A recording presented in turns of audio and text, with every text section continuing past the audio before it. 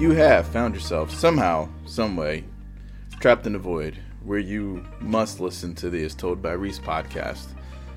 Nope, actually that's a lie. You could just simply press pause or off or skip or throw your phone across the room, throw your laptop on the floor, just walk away, stop listening, take your headphones off. There's many things you can do, but let's pretend you are trapped in a void.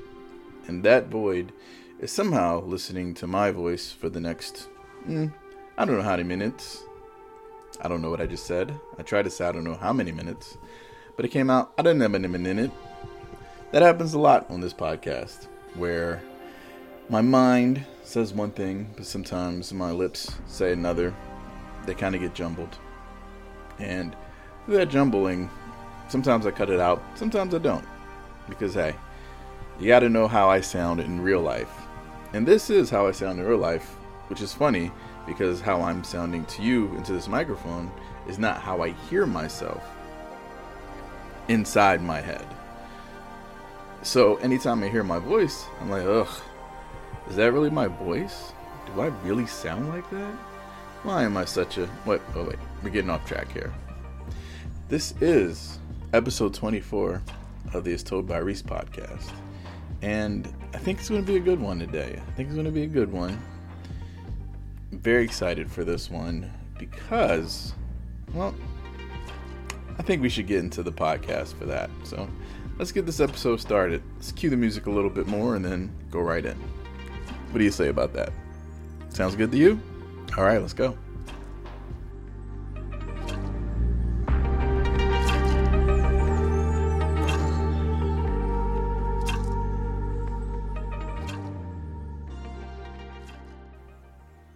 Here is some groundbreaking, earth-shattering news that I have to share with you today.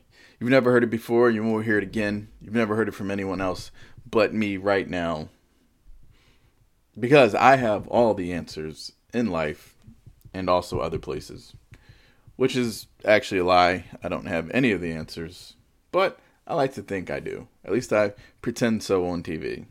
Wait, I'm not on TV, you say? Well, shows what you know. Well, actually, I'm not, so I guess you know that one, right? But anyway, here's something you might find interesting. Well, actually, nobody likes the well, actually guy / girl. / whatever your pronoun is of choice. I respect options. You should too. But this is universal. It's something that everyone agrees on, even if you don't think so. No one respects the well, actually person. Not even the well, actually person. And why? Because when the well, actually person gets well, actually'd, they lose their minds. Let me back up a little bit. Why do I say no one likes the well, actually person? Here's the thing, right? I'm sure a lot of the well, actually crowd is actually well-meaning. But, well, actually, it's a bit condescending and annoying. Well, actually. See, right there, let me ask you, right then and there, when I kept using that phrase, what did you feel? You felt an overwhelming urge to punch me in my face and then run me over with a car because that was annoying. And that is the problem of the well, actually crowd. It's very annoying no matter where it comes from. And here's why. Because that phrase is one of the 3 big offender phrases I like to say, or I like to call them. The well, actually, the no offense, and the I'm just saying crowd, among other variations of that. It's you have this opinion or this thought that you must share no matter what, or obviously your head's going to explode, because that must be the only reason why you want to share this thing that's in your... If it's to enlighten, I think there's better ways to enlighten someone during a conversation, a discussion, or anything. But usually, well, actually is used in condescension one way or the other, or in mansplaining, or in man-shaming, or woman-shaming. It's usually never a good thing coming after the well, actually. Because you might have good intentions. You might have pure intentions. You might have great intentions. But consider the receiver of that. And consider when you're doing it. Are you giving them a well, actually, in front of a group of other people?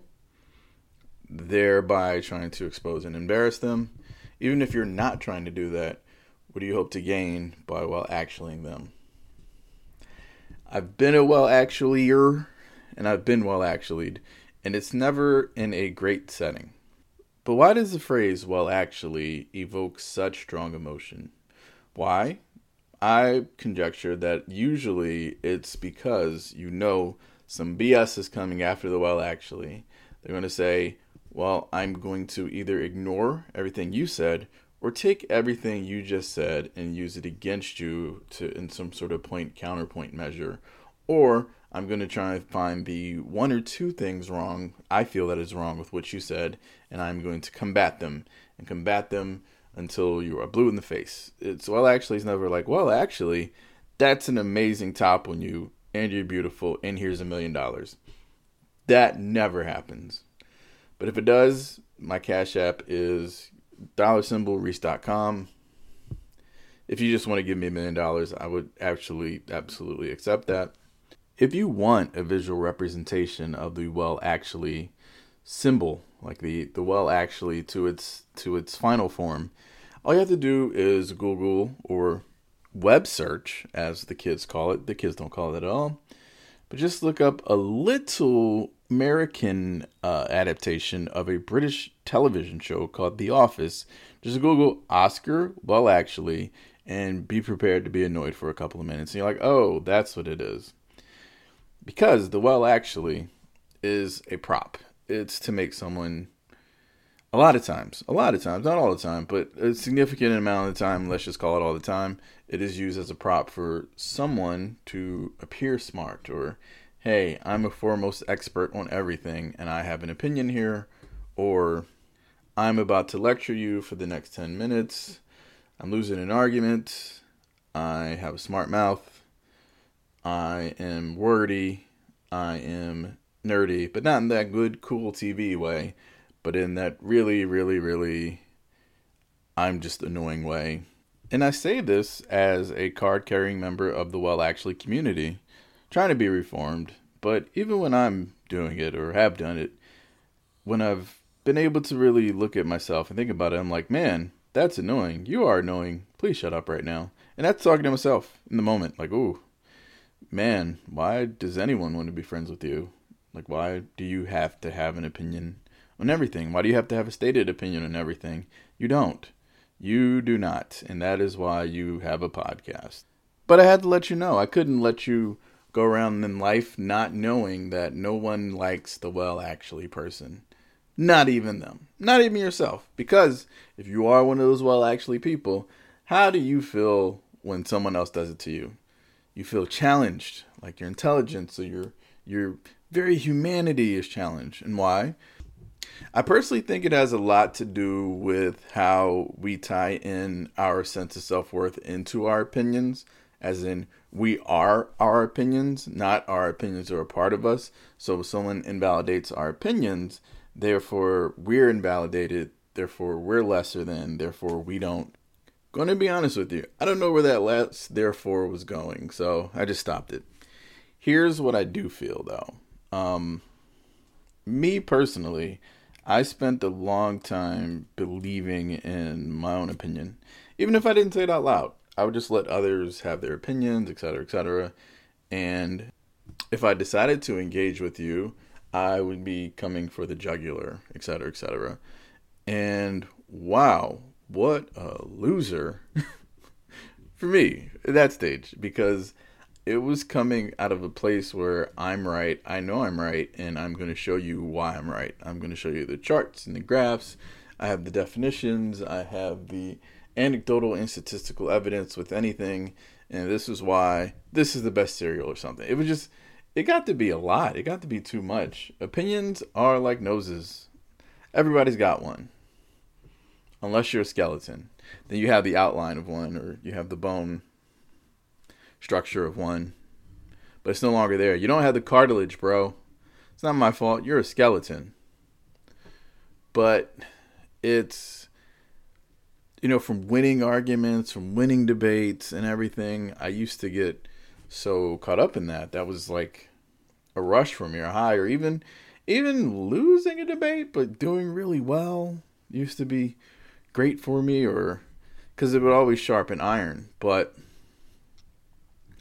I learned long ago personally to divorce how I feel about myself from my opinion. Because you're not always going to win every argument. In fact, there's going to be a lot you might lose because someone's more persuasive than you, or they have their synaptics are connecting a lot faster than yours that day, or they have that one like salient point that's better than any of the points you brought up, or et cetera, et cetera.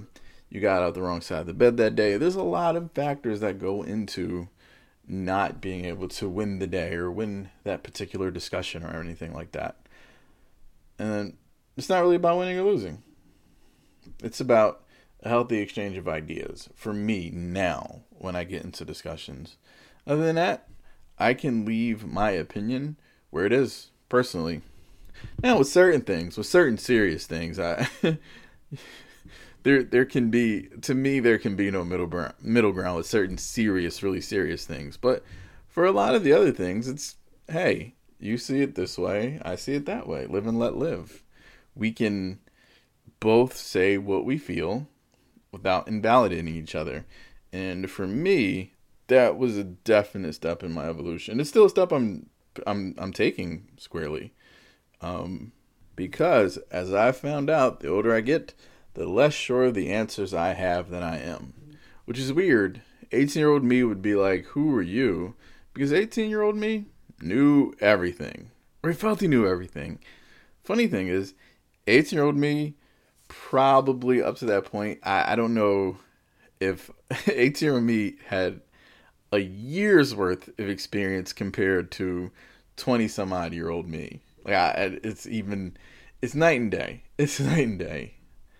So that 18-year-old me that was ignorant because, like, so confident because he doesn't know better versus the me that does know better. It's like, ooh, I don't know if I would have liked that kid.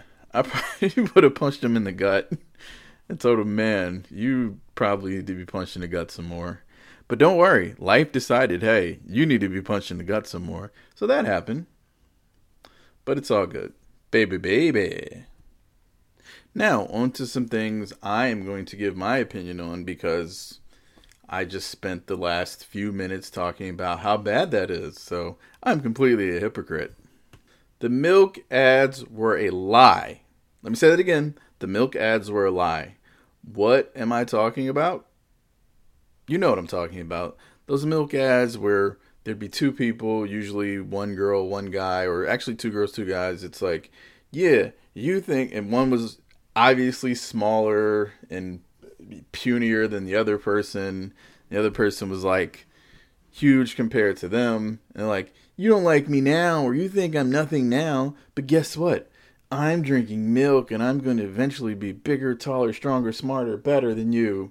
And that's how it would always end. It would always end with some time lapses, and whoever else was the other person would usually end up taller, hotter, stronger, etc., just all around, just in a better position than the other person.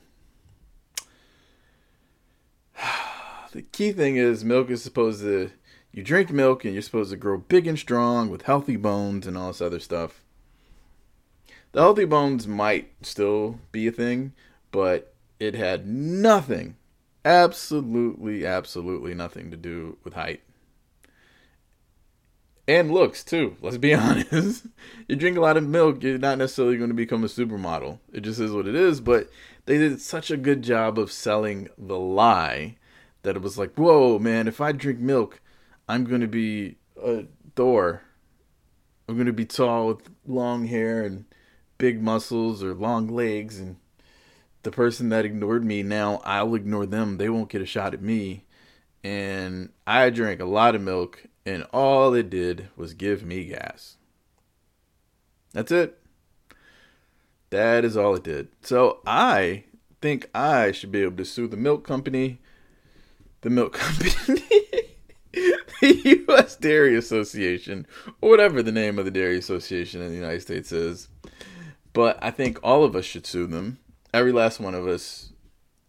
especially the people that drank milk, saw those commercials and drank milk because of those commercials. I know I'm not the only one out there. I know you're a victim of this too. So wait, maybe I should get some victim music. Hold on. Hey there. Have you or someone you know and love been affected by these false milk ads? How long are we going to let big milk get the best of us, our parents, our children, our friends, our lovers, our secret lovers, our not so secret lovers, our Instagram crushes, our Twitter friends? How long are we going to let the menace of big milk take advantage of us? Today I say no more. Today I say we take a stand. And together we can fight big milk and win once and for all.